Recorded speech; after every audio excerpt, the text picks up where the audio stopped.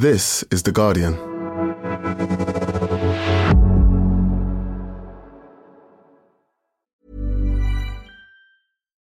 Do you love anime, gaming, movies, and discovering how your favorite pop culture affects everything you do? Then join us on Crunchyroll Presents The Anime Effect. I'm Nick Friedman. I'm Lee Alec Murray.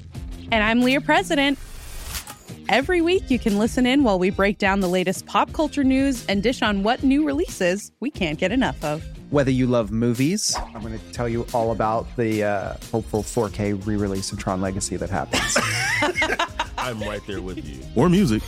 The music in this show is absolutely incredible. Or anime.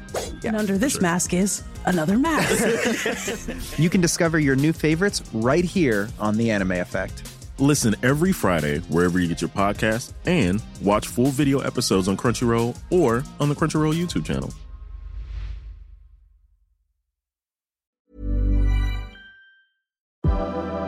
Science Weekly is supported by BetterHelp. Here's a question. If you had an extra hour in your day, what would you do with it? Watch TV? Read a book? Meet up with a friend?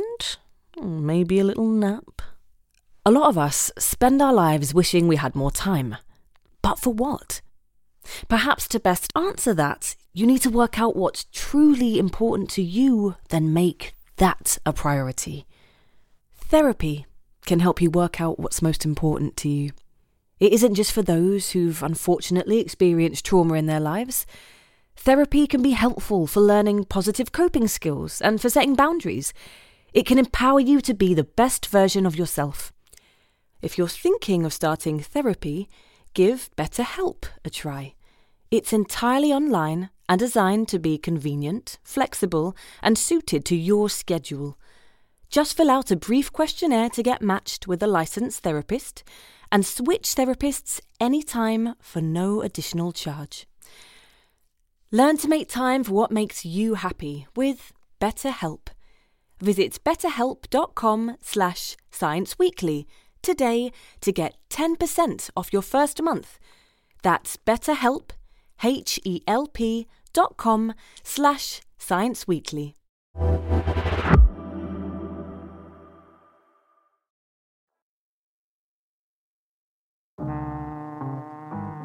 So I turned up at the Monaco Yacht Show at the end of September. I did not take up the organisers' offer on their website of getting a private jet transfer or a helicopter transfer. I got a train down. That's The Guardian's Europe environment correspondent, Ajit Naranjan. In late September, he found himself taking on an unusual assignment. I guess I've just never been surrounded by that many rich people before. Like, super, super rich. And all of the kind of little trappings of wealth that you might imagine. Like, there's champagne going around. Everyone's, like, in, I want to say fancy outfits, which probably doesn't really do it justice. Why was Ajit visiting this ultra-fancy yacht show in Monaco? The first thing I wanted to see was how well this industry is actually doing at going green. But the second reason I was there was to meet people who have very high emissions, who have lifestyles that result in spewing large amounts of carbon dioxide into the atmosphere and heating the planet. According to new research from Oxfam, the richest 1% of the population produces as much carbon pollution in 1 year as the 5 billion people who make up the poorest 2/3.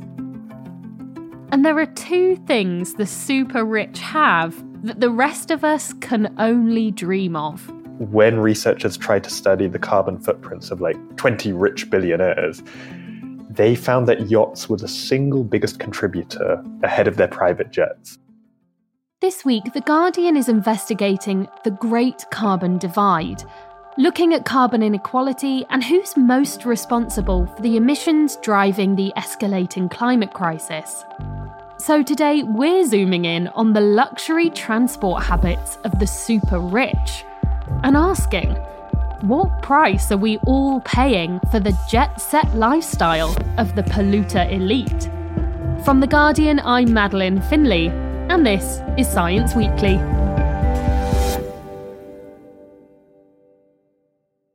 Rupert Neate, you're The Guardian's wealth correspondent.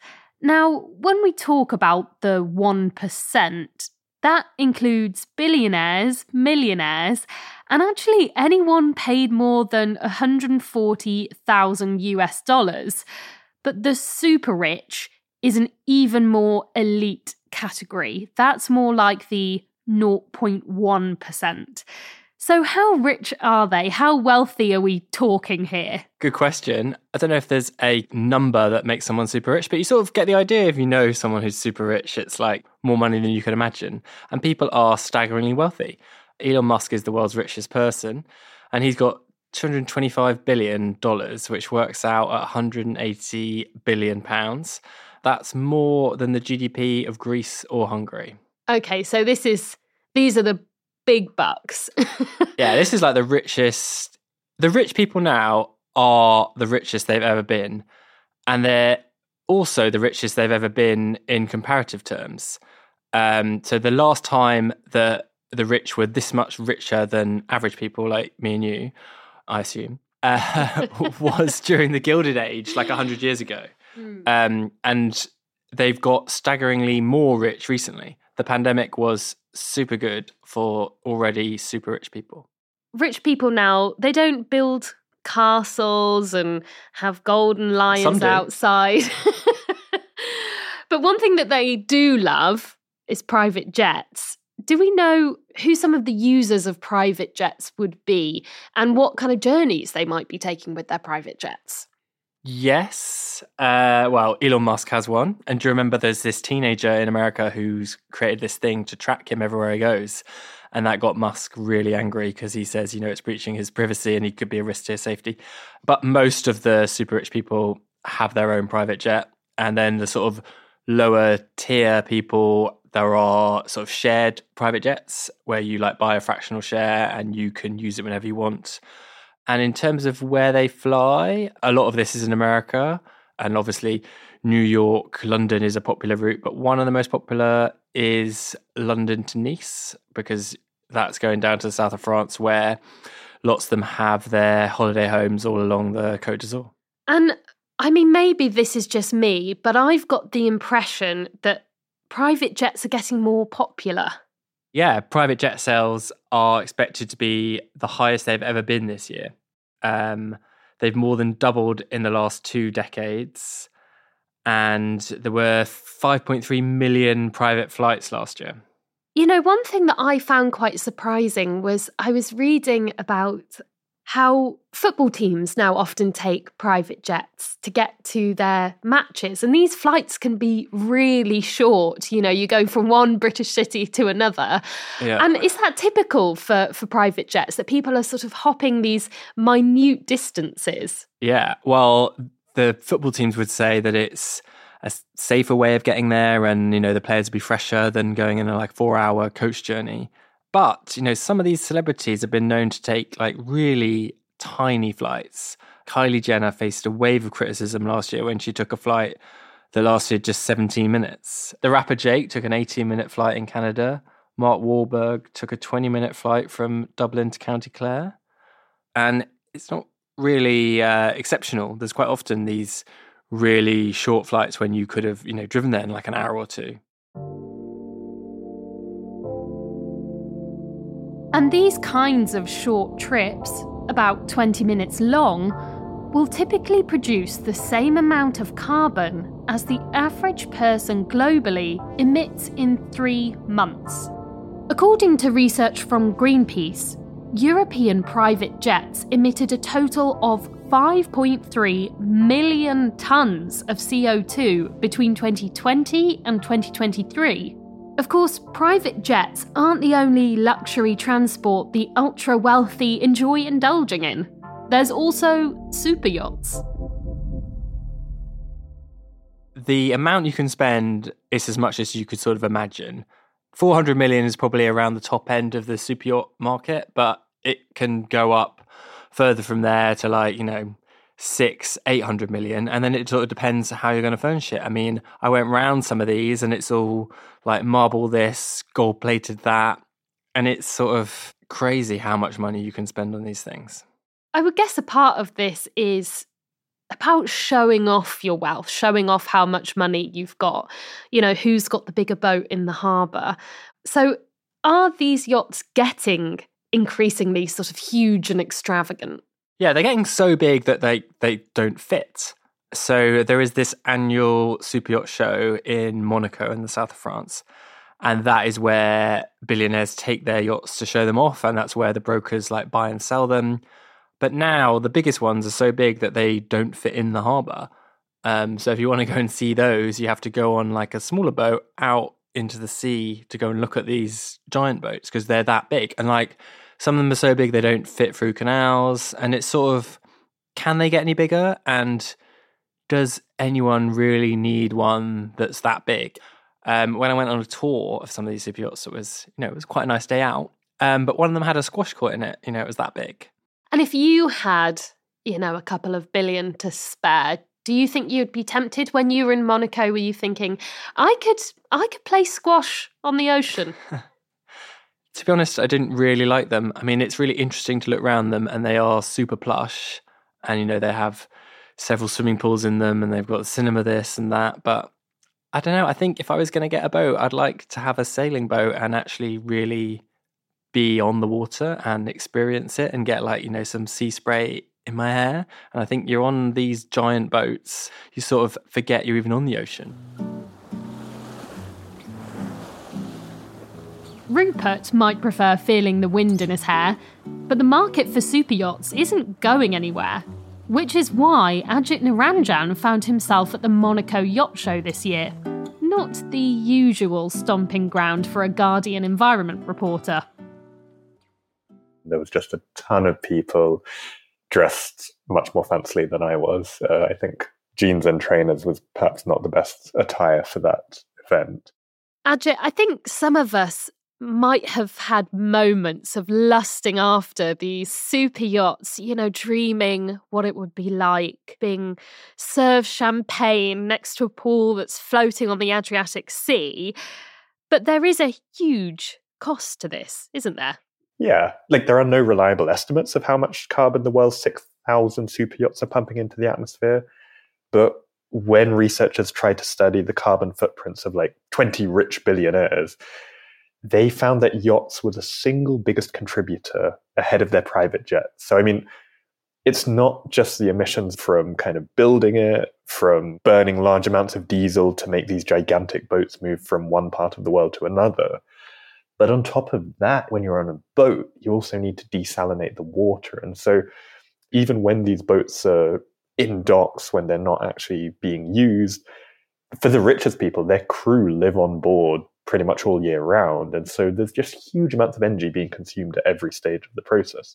And just to emphasise that point, studies have looked at this and found that super yachts, even on standby, generate about 7,000 tonnes of CO2 a year, which is about the same as 1,000 Brits a year. But, saying that, there aren't that many billionaires and they don't have that many boats. So how much does this really matter in the bigger picture of climate emissions? So it's a very fair point. Overall, the yacht industry is just a tiny fraction of the shipping industry. But this is where kind of the difficult questions come in, because it's a very, very tiny number of people using these yachts, and they're almost exclusively for pleasure. There are definitely some that are used for research purposes and other things. But on the whole, these are playthings of super rich people. And so when you think about all of the things that society will have to compromise on in order to cut planet heating pollution down to levels that, will stop the kind of world from baking, then the question of how much any individual person kind of morally has the right to pollute is a super fraught one. There's so many complications to it. I'm not saying it's an easy answer at all. Do you consider historical emissions? Do you give everyone from now on an equal right to pollute? Do we let people in poorer countries pollute more because they haven't had the right to develop historically in the same way that people in the UK or Germany or the US have? But all of those questions, all of that nuance, it's kind of hard to take it too seriously when you're surrounded by like gigantic boats. What did the people there you spoke to say about the climate and carbon? What were their thoughts on that? Is it something they considered at all? So I spoke to maybe like 50 people when I was there at the yacht show. Of the people who either owned yachts or were buying yachts, most people just didn't care about the climate. Like, I had people just say straight up, like, no, I do not think about this at all. Full stop.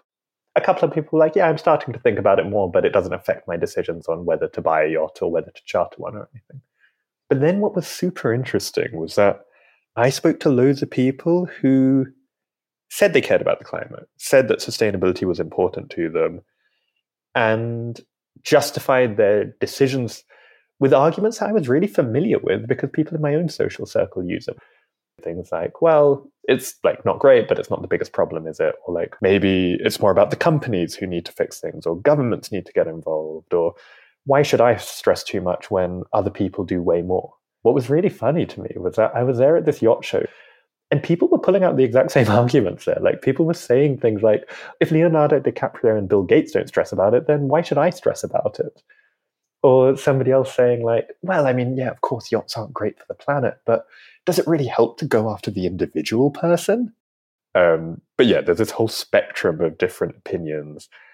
And what very few of them get down to is, can you justify the existence of this yacht at all, given everything that's happening to the planet? It's so interesting that you heard those kind of, I guess, the same excuses that we all make to ourselves about some of our choices around carbon, except, on this much grander scale. But, I am also interested about what's happening within the industry, because I know that one of the themes at the Monaco Yacht Show was sustainability. So did you see this industry, genuinely making an effort to take this seriously? Is there any innovation going on to actually try and reduce some of the carbon impact of these yachts? Yeah, there definitely is. You can roughly boil down the solutions that they're using to green the industry into things that increase efficiency of kind of existing fossil fuel-based yachts. And that will go some way. Like, there's many efficiency gains to be found that I think when you talk to engineers about this stuff, they do get very excited by it, because you can just like change the design of a hull or an engine and you can shave kind of 10, 15% off the emissions. There are also a lot of innovations to kind of actually get rid of the fossil fuels in the first place. So, I mean, two of the big solutions are either electrifying the yachts or kind of using methanol as a fuel. The problem you have with both cases is that big yachts are just so hard to move. And with electricity, you suffer from the problem that you kind of need the batteries. And batteries are big. There are technological innovations, but if you're not also talking about reducing the size of yachts, or, I mean, having fewer of them altogether, these can only take you so far.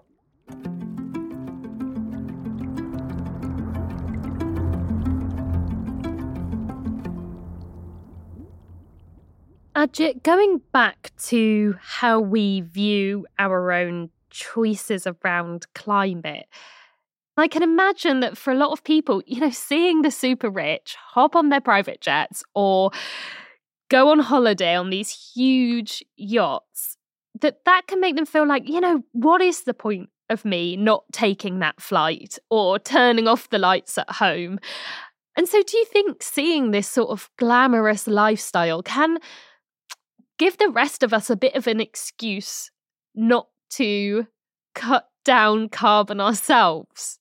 Absolutely. And I mean, when celebrities like Kylie Jenner and Taylor Swift have been criticized heavily for flying super short distances in their private jets, a lot of the backlash has kind of focused around this idea that, hey, why am I making these efforts in my own life when they're just guzzling fossil fuels at a rate that I can't even imagine? But you also have people using the same private jet flights to justify much more polluting activities, like flying on holiday every or multiple times a year. And I mean, I spoke to one climate expert who made the point to me that, like, okay, but put this in the global picture, right? What Kylie Jenner is to you is exactly what you are to people in many parts of the world, right? You are somebody else's Kylie Jenner. from an emissions perspective, that is. And I'm going to really specifically talk about middle-class people in rich countries, because that's the people I grew up around. That's the demographic I'm now in. People in our bubbles often don't see themselves as being privileged or well off. We're looking at the people who are kind of billionaires or millionaires, thinking that they've got all this influence with politics, which they do. They've got a disproportionate influence on the world. But we too have a disproportionate influence compared to people who earn less than us, who don't live in countries where they've got the same democratic rights. So one thing scientists keep stressing to me is that, like, yes, be aware of the inequalities, but just be aware of how much privilege and agency you do have. Thanks to Ajit Naranjan and to Rupert Neat. And head to theguardian.com for more on the Great Carbon Divide, a Guardian investigation into who's the most responsible for the emissions that are driving the escalating climate crisis, and what to do about carbon inequality. And thanks to all the listeners who have sent us in ideas for future episodes. We've really enjoyed reading them, and if you have thoughts about what you'd like to hear, please do email us on scienceweekly@theguardian.com. And that's it for today. This episode was produced by me, Madeline Finley. It was sound designed by Mao Lazzetto, and the executive producer is Ellie Bury. We'll be back on Thursday. See you then.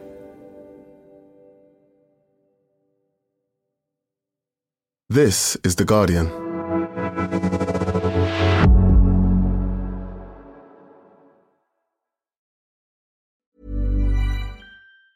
Tired of ads barging into your favorite news podcasts? Good news. Ad-free listening is available on Amazon Music for all the music plus top podcasts included with your Prime membership. Stay up to date on everything newsworthy by downloading the Amazon Music app for free, or go to amazon.com/news ad free.